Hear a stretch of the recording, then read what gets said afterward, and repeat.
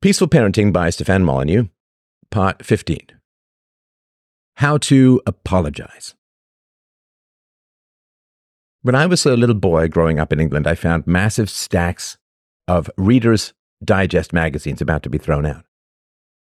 I brought them to my room and read them voraciously. They actually had quite a big impact on my life.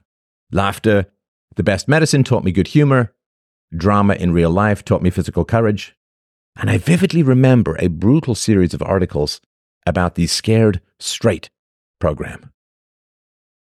In this program, young, urban, at-risk youths received horrifying lectures from hardened criminals languishing in prison. I remember one older, bald black man telling the young men that they maybe thought they were tough, but they wouldn't be so tough when they were forced to become someone's girlfriend in prison. The older man also expressed the fervent desire that someone had told him when he was younger how terrible a life of crime was. Does this book aim to reform aggressive parents or prevent parents-to-be from becoming aggressive? Is it punishment or reward? All parents who have aggressed against their children will feel punished by this book. All future parents inspired by this book to become peaceful will gain the enormous rewards of virtue. In particular, abusive parents punish morally. The blows, yelling, and other punishments are designed to drive the nails of corrupted virtue deep into the flesh and minds of their children.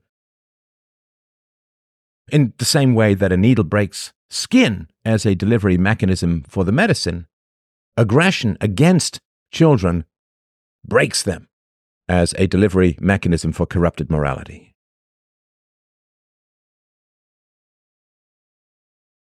Physical injuries are not traumatic. Even child abuse is not eternally traumatic. It passes, like all pleasure and suffering. The real trauma is the corrupted morality that infects the soul of the child and programs it for the remainder of life. When I was a child, a friend of mine and I were hiking in the woods, and we were captured by two boys in their late teens. They forced us to stay with them, build a fire, and subjected us to various threats. I was a fairly small boy, and my friend was even smaller, and also had asthma to boot. The taller young man called him a sucky fag, and my helpless friend burst into tears. I cried out, "Why don't you pick on someone your own size?" and got punched in the stomach as a result. Eventually, they let us go, reminding us that if we told anyone or went to the police, they would find us and kill us. I clearly remember the feeling of helplessness as we slowly shuffled our way home. I had a deeply dismal sense that society was, in fact, utterly unable to protect us. It wasn't just about that endless afternoon. It was about how these teens had made their way through society and ended up as violent bullies preying on little children. And no one and nothing had done anything to stop them or punish them or remove them from society.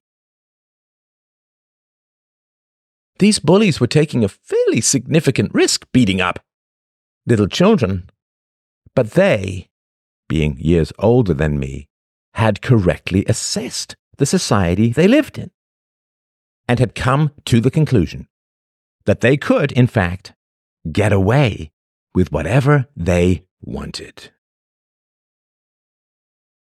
These two brutal young men were actually giving us an essential education about the true nature of the social world we lived in. Children are helpless, teachers are helpless, priests are helpless, the police are helpless. The worst we will get is a lecturer, maybe expelled from school for a couple days, or perhaps at the extreme a week in prison, which we will use to plot our revenge. Obviously, I was unable to effectively defend myself or do anything against these two young men, but they were also teaching me that society could not defend me either, or do anything to restrain them. The fact that they were willing to offer death threats against us was also very instructive. These were two young men with nothing to lose. No fear of prison, no concern for consequences. I didn't actually think they would murder us, but I was apprehensive about the very real possibility of being repeatedly stalked and beaten up. These two bullies had existed in society for 18 or 19 years. I knew their ages because they graduated that school year. They were at my school, and on the Monday morning after their violence in the woods, one of them sneeringly asked me, "How was your weekend, kiddo?" For 18 years, these violent boys had operated in society without fear, without consequences, without containment. The school was perfectly happy to have them continue to attend, giving them access to countless victims over the years. The police were either utterly unaware of their existence and immorality, or knew about it, but chose to do nothing.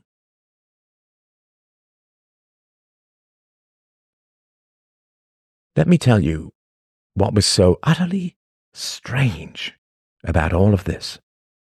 Here it is, plain and simple.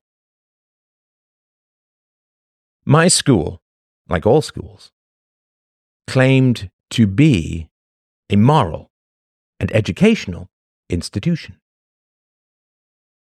My teachers constantly lectured me about morals, virtue, responsibility, altruism, you name it. However, significant evil was in their midst. Isn't this a strange thing? I remember feeling how strange it was, even at the time, at the age of 11.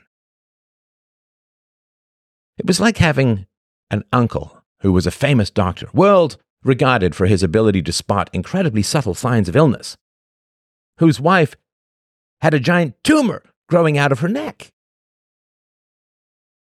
This doctor would give endless lectures to medical students about the need to identify the first incredibly subtle hints of illness, how a slight droop of the lip could indicate a hidden tumor in the neck. And during his lectures, he would show a picture of himself and his wife. And the whole class could see her enormous tumor, but would say nothing about it. Nothing at all. Wouldn't this be a very strange kind of surreal pantomime? All these students nodding along with this doctor taking copious notes about microscopic signs of sudden illness and completely ignoring the giant tumor on his wife's neck. Either the doctor did not see the tumor, which means he has no capacity to detect even the most obvious illness, or he did see the tumor but had no interest in fixing it. You see the parallels? Significant evil roamed the halls of my high school, preying upon helpless children in the wilderness. My teachers and elders constantly lectured me about morals and virtue and warned me against little habits like laziness and tardiness that could potentially grow into really bad behavior. You see, I had to do my homework, but they did not have to protect me. Our elders were constantly giving us endless sermons about the tiny, subtle signs of future immorality. I vividly remember the vice principal in my junior high school lecturing us for an hour on the need to improve our vocabulary, grandly gifting us each a thesaurus at the end of his speech. I also remember our gym teacher giving us grueling lectures when some of the boys made fun of the wrist flip shown on a video on how to throw a basketball. Boy, did we ever receive a lot of lectures about tiny negative habits and how they could lead to endless moral disasters over time. These elders were experts in all the tiny signs of potential evil. However, still, great evil walked the halls of their institutions, and no one, not one elder, did anything about it, or said anything about it, or protected the children, or seemed to recognize this evil at all. They were like bloodhounds that claimed to be able to follow a tiny scent from miles away, but proved unable to sniff out rotting bodies right at their feet.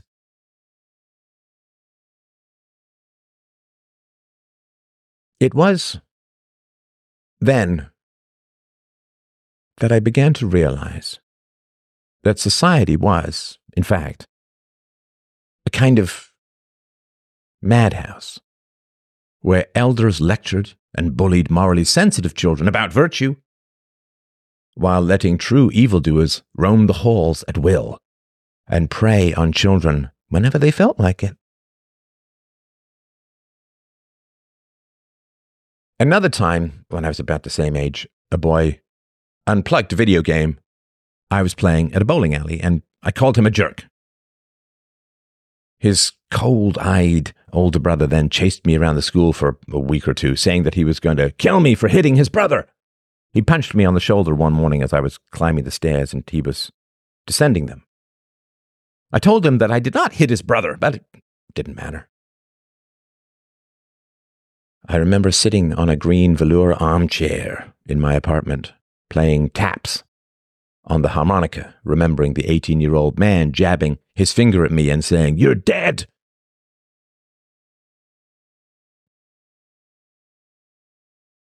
I never dreamt of going to a teacher or other adult for help. Even then, I was an empiricist.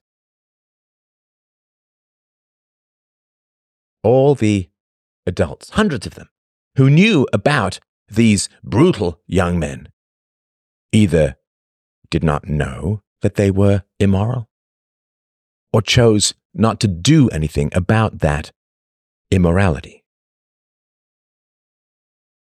Or, perhaps even worse, they knew about this evil, wanted to do something about it, but for some reason felt or knew that it could not be fixed. Either they didn't know, or they knew but didn't care, or they knew and cared but also knew that it was impossible to fix. Morally sensitive children were lectured, threatened, punished. Immoral children were enabled, ignored. Punishments were only for those already good. Evil was allowed to grow without repercussions. In other words, diet books were only given to slender people. The obese got endless buffets of their favorite foods. I stopped believing in the virtue of society after that. I didn't mind particularly that society was not virtuous. I did mind that society was hypocritical.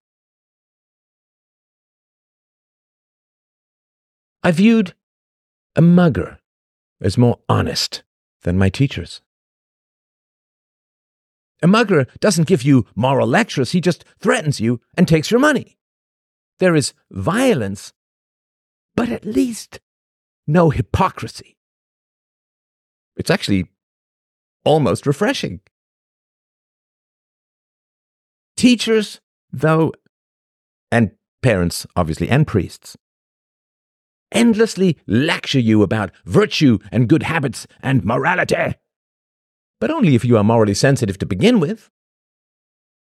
If you are a brutal, aggressive young person, they just kind of ignore you, veer away, avoid you, let you prey on the morally sensitive smaller children, and then go back to lecturing your victims about the need to be strong in the face of immorality.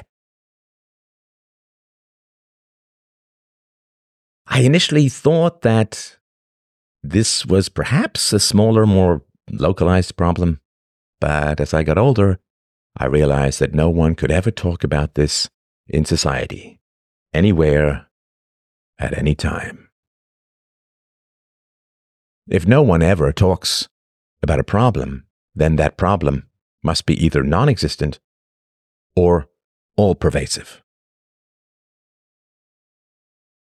People at dinner parties rarely discuss the dangers of alien abduction.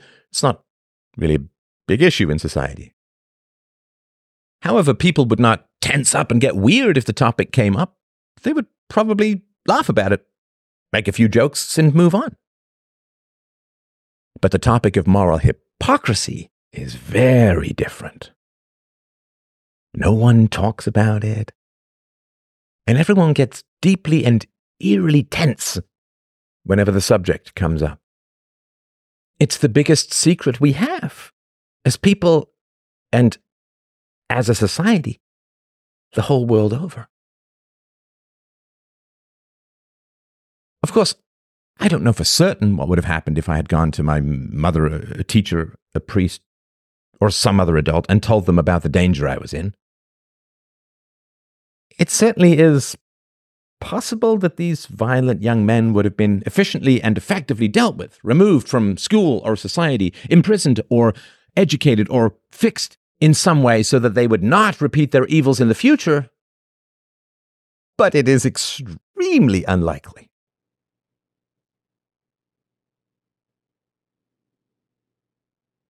In their own way, evildoers educate the innocent on the true nature of society.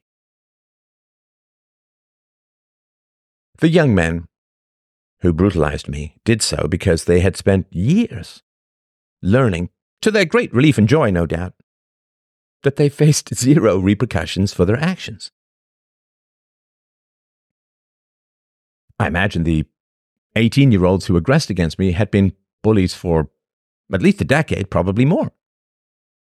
In other words, they had 10 years of experience regarding the unwillingness or inability of society to deal with bullies. I was being bullied for the first time, at least outside of my home, but they had 10 years of experience. They bullied because they knew society was impotent to deal with them. If you had to place a bet on who would win a tennis match, would you bet on the person who was picking up a tennis racket for the first time, or someone who had been training hard for 10 years straight? We work the odds, right? I had no experience with bullies in the woods. The bullies in the woods had 10 years of experience in bullying. Who knew more about how society dealt with bullies?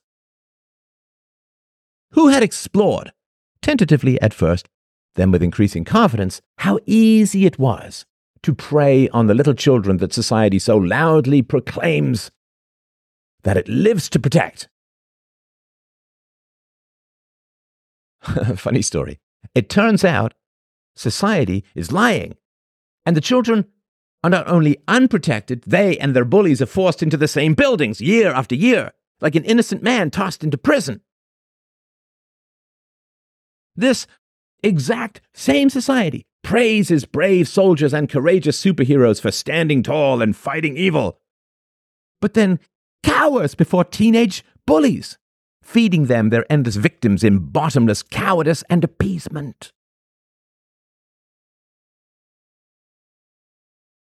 Society lectures the good and cowers before and colludes with the bullies. The bullies and society are the same.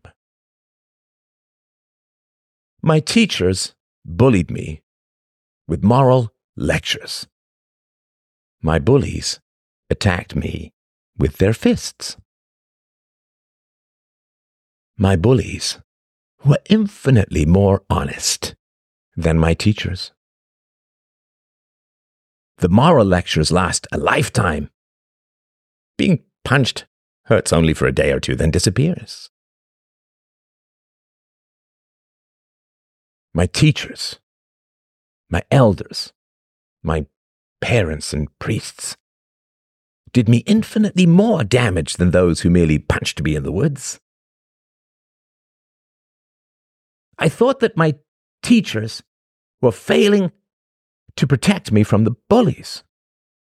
I then began to understand that my bullies were trying to protect me from my teachers.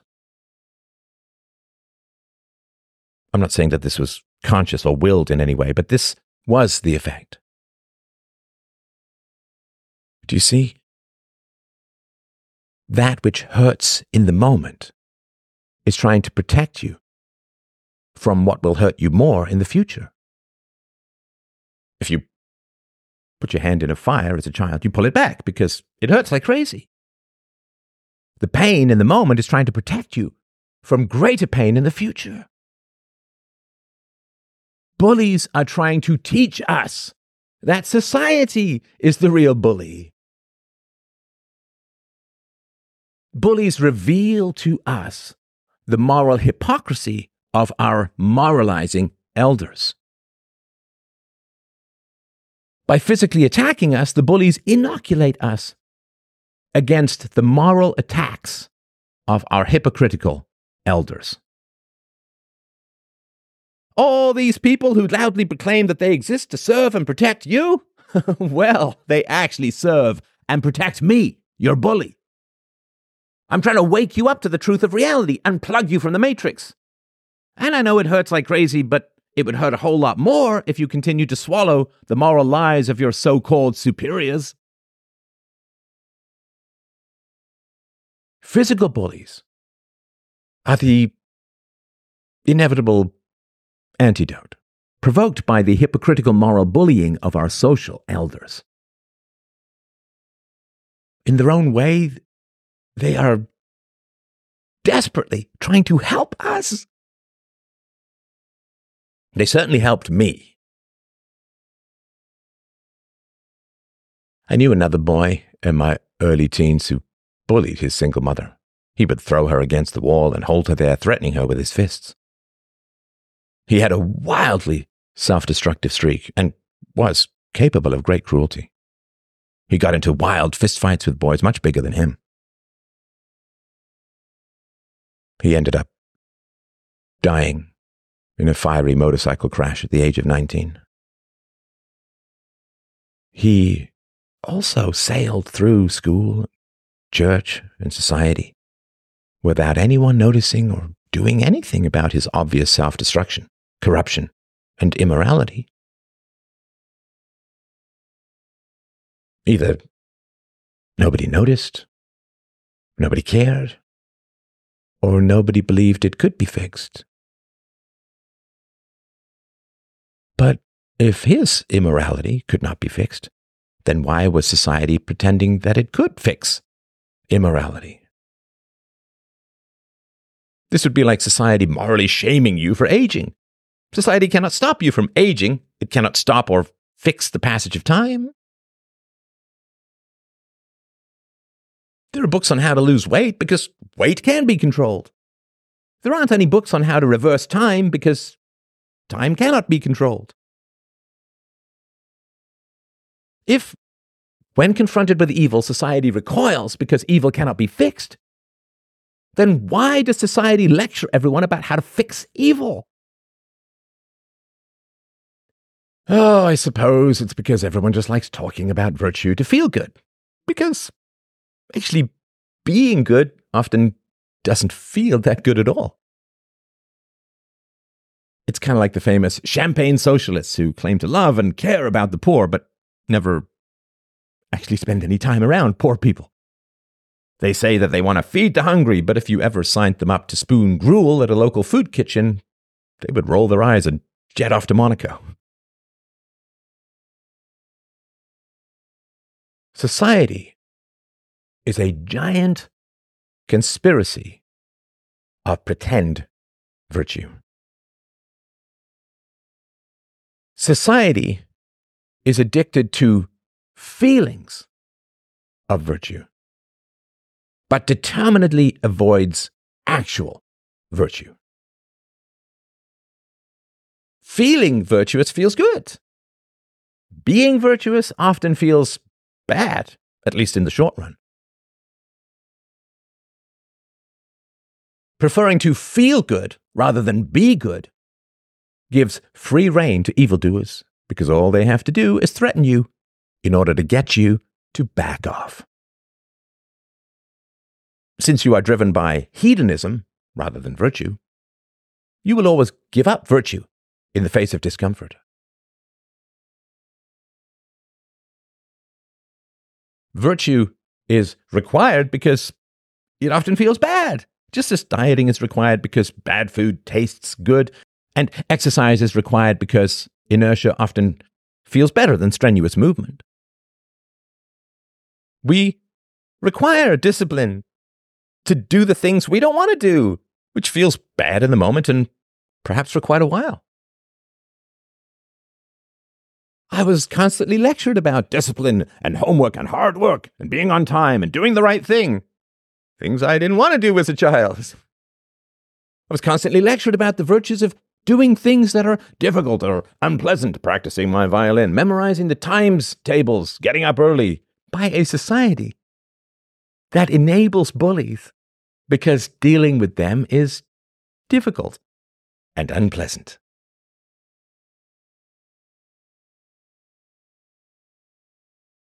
It's the darkest comedy known to man or God.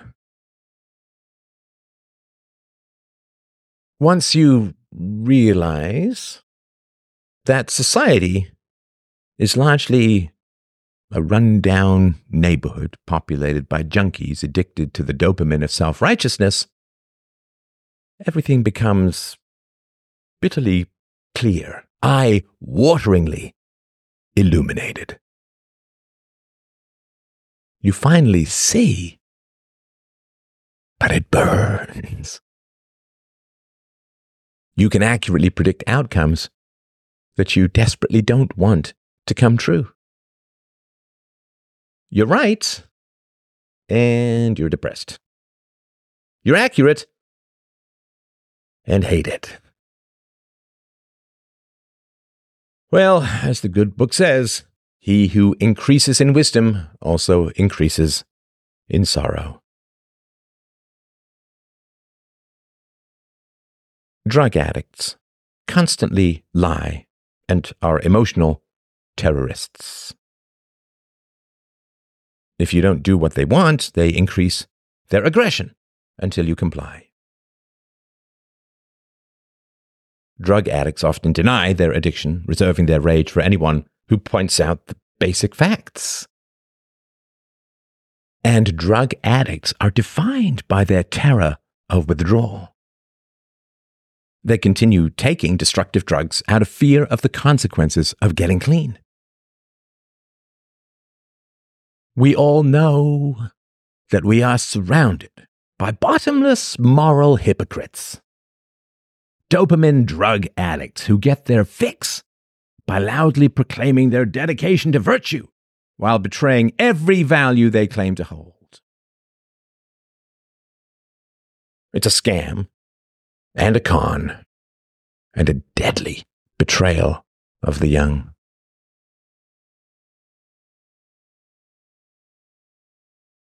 Apologizing to children.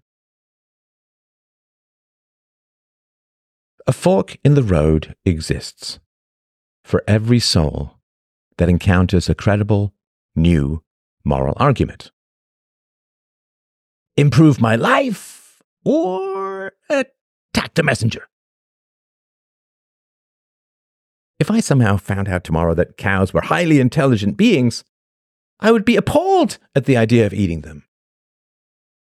I wouldn't attack myself for eating them in the past, though, because there was no evidence that cows were highly intelligent. In fact, there was every evidence to the contrary. I would be very surprised, and I would change my ways. But I wouldn't condemn myself for my prior actions, because otherwise I would end up paranoid that every reasonable assumption of mine was wildly false, and every morally neutral act was in fact stone evil, and I would become paralyzed, unable to trust any of my judgments or reasoning, which is no way to live. Philosophy is designed to give you certainty through reason and evidence. Philosophy cannot grant you omniscience because an omniscient mind would have no need for a methodology to distinguish truth from falsehood, no need for epistemology.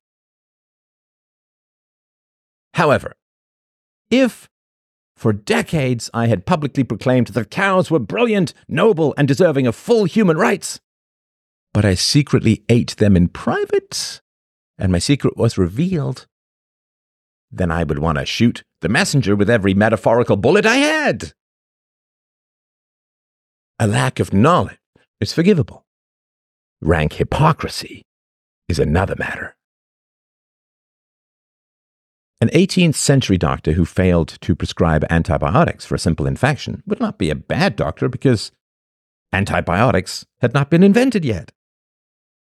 A doctor in the 21st century who claims to follow the Hippocratic Oath and loudly and publicly proclaims his unrelenting dedication to do all that is best for his patients, but fails to prescribe antibiotics for a simple infection, well, that is another matter. Those dedicated to virtue, who merely lack knowledge, improve with new knowledge. Those dedicated to hypocrisy attack new knowledge with everything they have. Those dedicated to the pursuit of knowledge receive new knowledge with great thanks. Those dedicated to the cover-up of evil rail against clearer definitions of immorality. If you want to visit a friend, you are happy when he is home. If you want to rob his house, you are unhappy when he is home.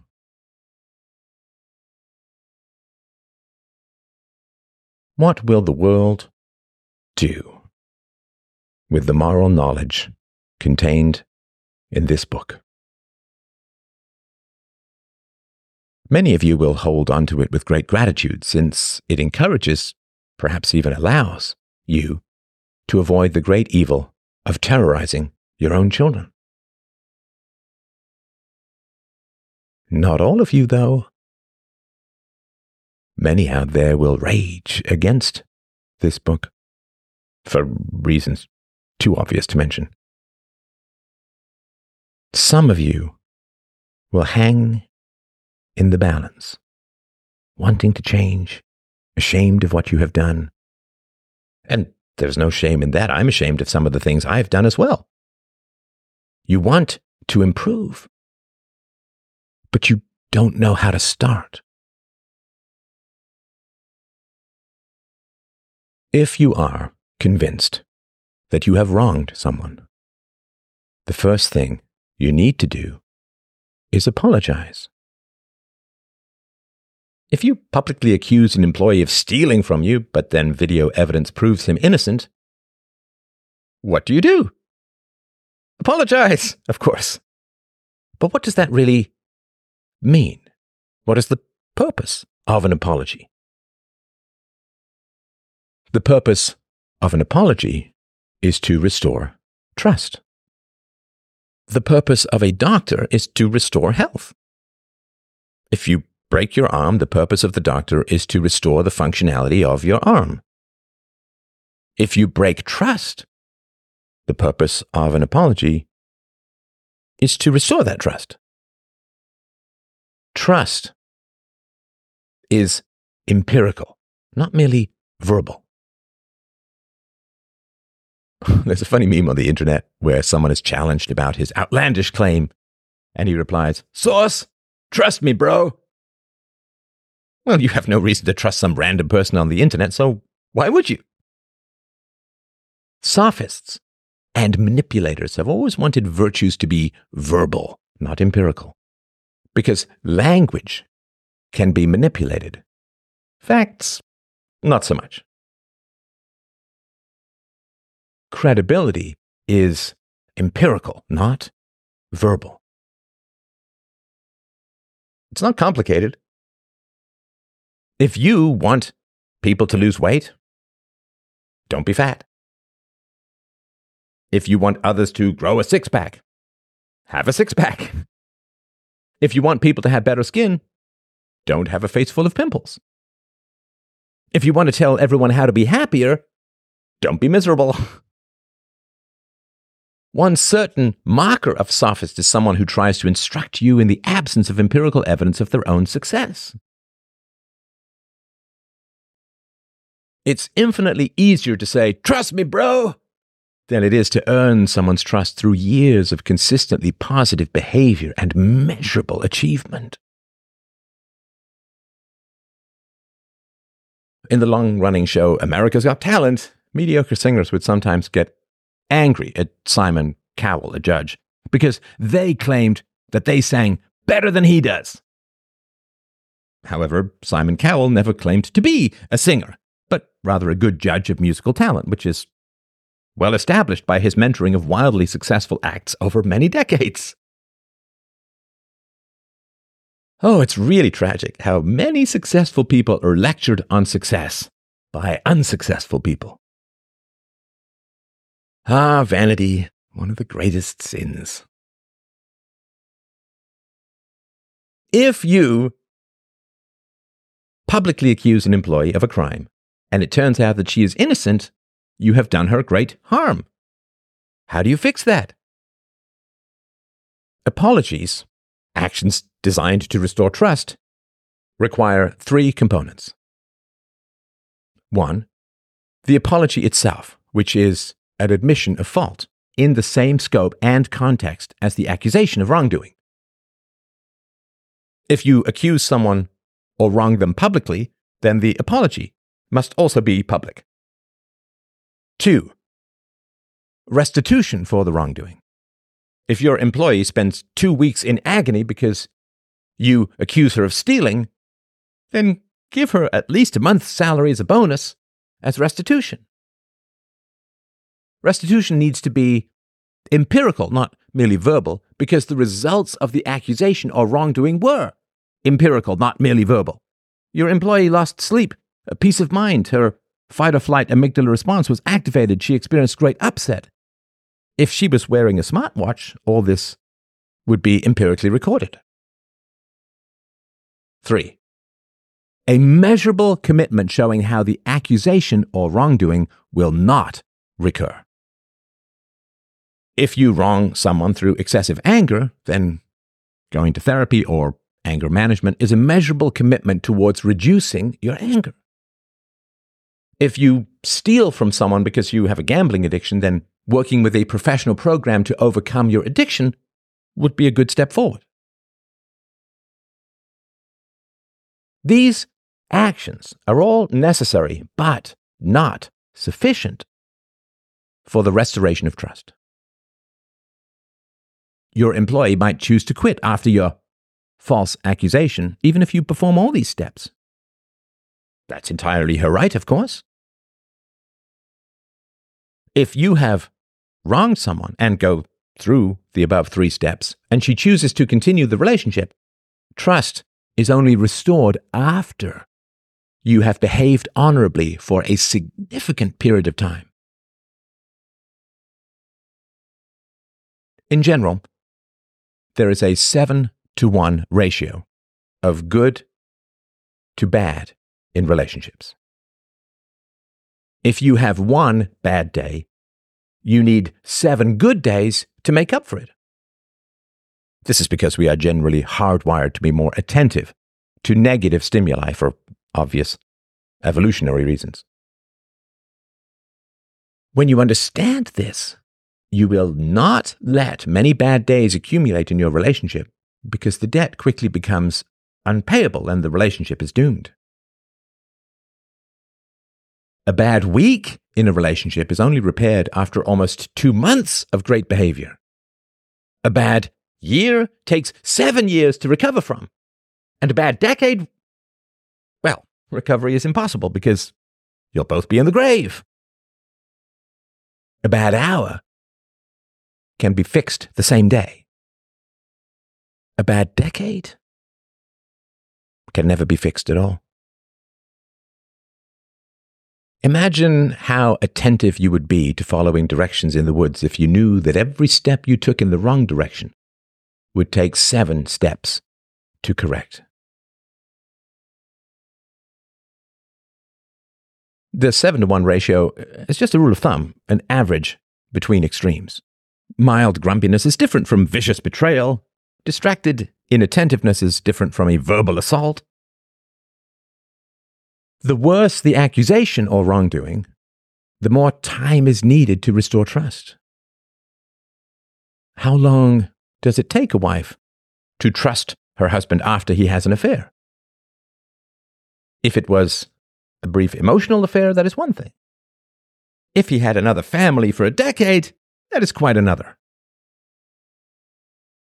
This is why people tell you not to go to bed angry. You're just accumulating more deficits. People tend to end relationships when they instinctively recognize that restitution has become impossible, either due to the severity or the longevity of the wrongdoing. If you have wronged your children, what does an apology look like? Well, first of all, you have to apologize, and without excuses, which is very hard. It's a well-known trope that if an apology contains the word but, then everything before that word can be discarded. I'm sorry, but you provoked me just means you provoked me. Excuses are promises of repetition.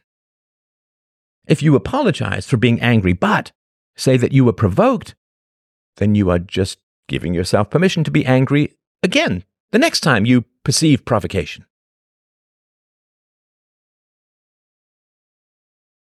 Parental excuses repeat not just for the parents, but intergenerationally for the children as well. If you regret hitting your children and you say, I'm sorry I hit you, but I was hit myself as a child, then what have you told them? That being hit as a child is a valid excuse for hitting your own children. And thus the cycle repeats. Because they were hit as children, now they have an excuse for hitting their own children, and it all starts up again because of your pride and your thirst for an excuse. Also, you can never claim an excuse that you have denied to your child. If your boy hits another girl and says, I hit her because I've been hit as a child, would you accept that as an excuse? Of course not. As an adult, you can't claim an excuse that you would deny to your own child.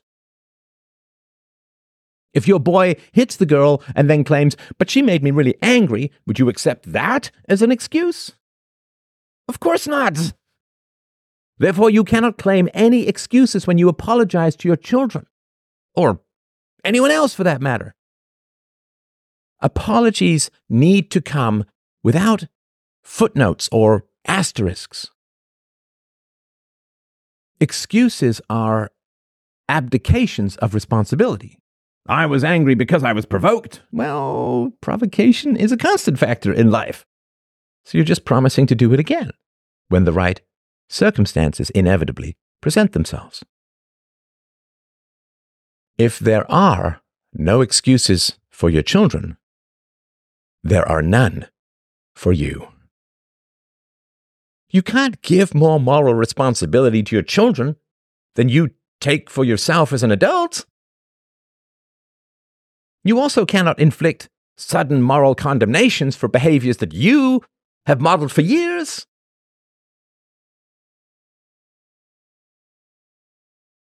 If you apologize for hitting your son when he is 8 years old and you are 40, then it's irrational and abusive to tell him that he must never hit anyone else ever again.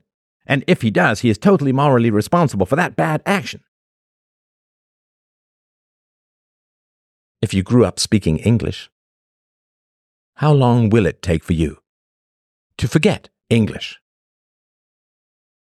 If you hit children at the age of 40, how can you condemn them for hitting others when they are 32 years younger than you? In other words, how can you blame them for their youthful mistakes when you continue to make those mistakes for 32 extra years? No. If you hit your children for 8 years, then they're going to continue their aggression for months or years after you reform and apologize. And the blame for that lies on you, not them. The captain of a supertanker ship needs to start cutting his engines 6 hours before he wants to stop. The momentum is enormous. It takes even longer to turn the ship around. The captain can change his mind in an instant, but it takes hours or days for the supertanker to follow his thoughts. Parenting is momentum, for good or ill. When you apologize for hitting your children, you also have to apologize for lying to them. It's a pretty horrible situation, actually. If you hit your children for 8 years, you constantly lied to them about why you were hitting them. You told them that you were hitting them because they were bad and deserved it, and you were being a good parent by punishing them. However, it turns out that you were bad for hitting them, and they did not deserve it. And you were being a bad parent by assaulting them. Apologizing for actions is usually easier than admitting motivations, but without admitting motivations, apologies mean less than nothing. They're just traps designed to pretend to restore trust while continuing the exploitation. You will be very tempted to say to yourself and your children the following: I'm sorry for hitting you. That was wrong. But it's how I was raised, and it's how everyone in my family deals with their children, and everyone I know. And I did get angry when you didn't listen or do the right thing, which doesn't make what I did right. But I'm just trying to help you understand why it happened. Parenting turned out to be way more difficult than I anticipated. And I did lose my temper. But my work life can be really crazy. And your mom was going through that health scare, and we were really tight on money. It's a lot of unexpected bills. And then my car broke down, and I was biting my nails until they hurt every day. It was just a really, really bad time. Look, I'm not saying I handled it super well, but there was a lot that was going on that you guys didn't know about that made it harder for me to keep my temper. Again, I'm not blaming you. I'm just trying to give you the circumstances so it makes a bit more sense. Oh, I wasn't just this random mean ogre who woke up in the morning looking forward to doing what I did. There were reasons which you wouldn't know about and shouldn't know about. And I'm telling you now so you don't take it so personally. Right. That is all total crap. If you say that you didn't really want to hit your children, but habits and circumstances conspired to make you do it, you're just telling them that they can expect to be hit again when the habits and circumstances reemerge. Also, believe it or not, children who are trapped at home with parents who hit them also experience significant stress, fear, and anger. Did you as a parent ever excuse their bad behavior because they were stressed, frightened, angry, and upset? Of course you didn't. That's why you hit them. So you were saying that stress is a justification for bad behavior. But only for adults. Only for 40-year-olds facing stress at work. Never for 8-year-olds facing violence at home. After you apologize, you will now ask them to be good, while showing them that they can create endless justifications for bad behavior. So it isn't really their fault at all. Also, you were saying that they can behave badly, at least up until the age of 40 or so, and it's not really important as long as they can find some external pretend justifications to excuse themselves. So, what do you say? In other words, why did you hit your children? It's a very tough question, and perhaps you are feeling some shame. Maybe a lot. It's hard, but necessary, I'm afraid. You must accept the shame so you can change for the better. If you tell your children that you hit them because you were hit yourself as a child, then you are teaching them that human beings have no free will, that we are all just a series of dominoes that get knocked over from the beginning of time, and that you hit them for acting badly as children, while also knowing that children who are hit act badly. This is the moral equivalent of slipping alcohol into their hot chocolate, then punishing them for being drunk. Why did you hit your children? You can't say that you hit them because of external circumstances, because you did not hit them in public, or in front of a policeman, or at a parent-teacher conference, or at church, or the mall. You were perfectly able to refrain from hitting your children, so you cannot blame external circumstances for causing you to hit your children, since you clearly exercised total control over hitting them, and could stop for long periods at will. If you claim that you hit your children because of stress at work, well, the stress you feel at work doesn't vanish the moment you step out in public, right? Going to the mall doesn't magically erase all of your external stressors. But you didn't hit your children at the mall, even though you still felt stressed. Stress does not cause you to hit your children.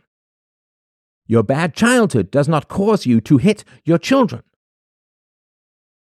As an adult, you did not have a bad childhood when you were sitting at home, but a really great childhood when you take your children to the mall.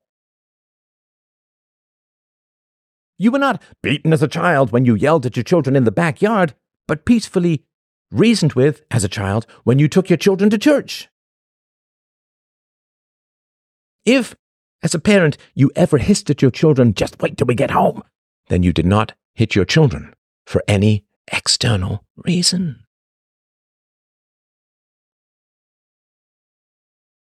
You hit your children because you could get away with it. You hit your children because you were bigger and they were smaller and dependent on you.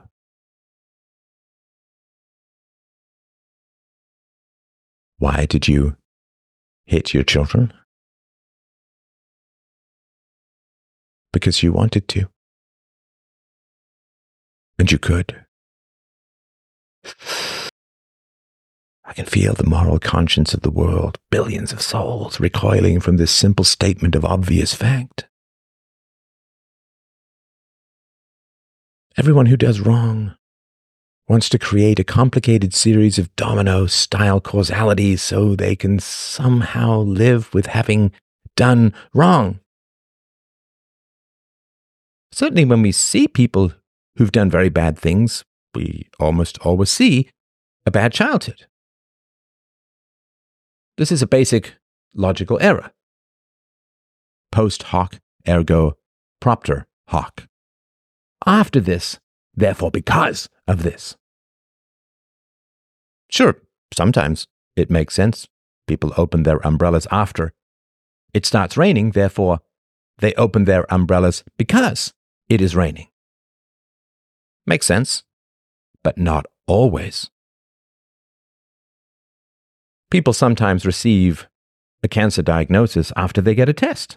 Does that mean that they receive their cancer diagnosis because they got tested? Therefore, no one should ever get tested because testing causes cancer? Of course not. The problem with seeing bad childhoods behind adult immorality is that it avoids the rather essential fact that many people become better because of their bad childhoods. Saying that Bob became an alcoholic because his father was an alcoholic does not explain why his brother never touched alcohol because his father was an alcoholic. Saying that you hit your children with a belt because your father did that to you is not rational or causal. It is an excuse. A pathetic excuse, plain and simple. You have less excuse to hit your children with a belt if your father did it to you because you know exactly how much it hurts, how terrifying and painful it is. It's literally like saying that you have no idea how painful sunburns are when you have repeatedly experienced painful sunburns. Those who have experienced abuse have the least justification for inflicting abuse because they know exactly how terrifying and painful and destructive it is. It's like a torturer claiming that he has no idea what causes pain, despite targeting the most sensitive areas of the human body in his victims. It's beyond ridiculous, beyond contemptible. Why did you hit your children? Because you wanted to, and you could. But what about the causality of a bad childhood, of neglect, of the cycle of abuse? Total crap. If you say that you hit your children because you were hit as a child, then you are saying that being hit as a child produces evil outcomes. If you admit that hitting children produces evil outcomes, then why did you hit your children? If you say that you hit your children because you thought you were doing the right thing, who can disprove you? Everyone charged with a crime could claim that they had no idea that what they did was illegal. If an adult hits a 12-year-old for his carelessness, and then the 12-year-old hits a 5-year-old for her carelessness, the adult generally punishes the 12-year-old again. It's the same moral rule, though. Hit those younger than you for their carelessness. Why does the adult punish the 12-year-old for enforcing the exact same moral rule on the 5-year-old? It makes no sense.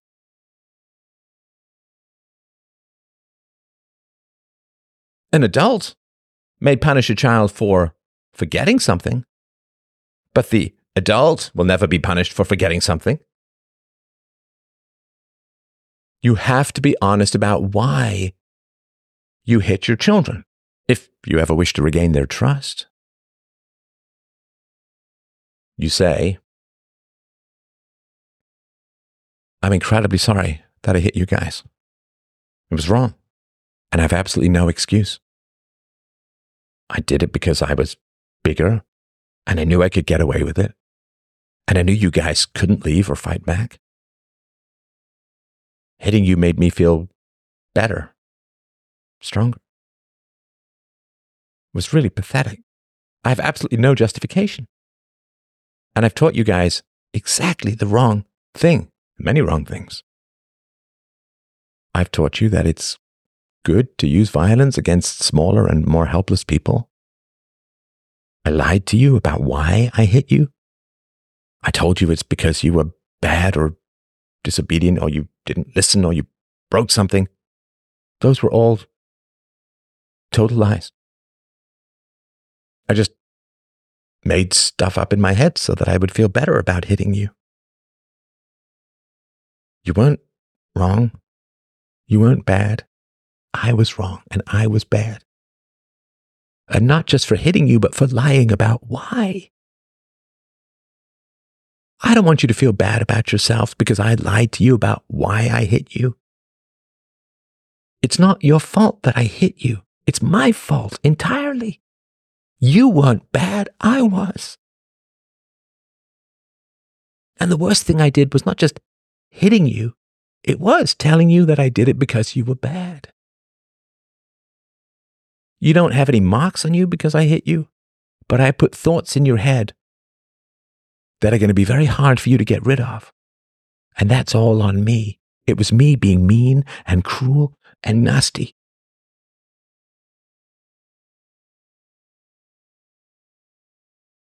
Do you have the strength and integrity for that kind of speech? Because I'm telling you, that is what is needed.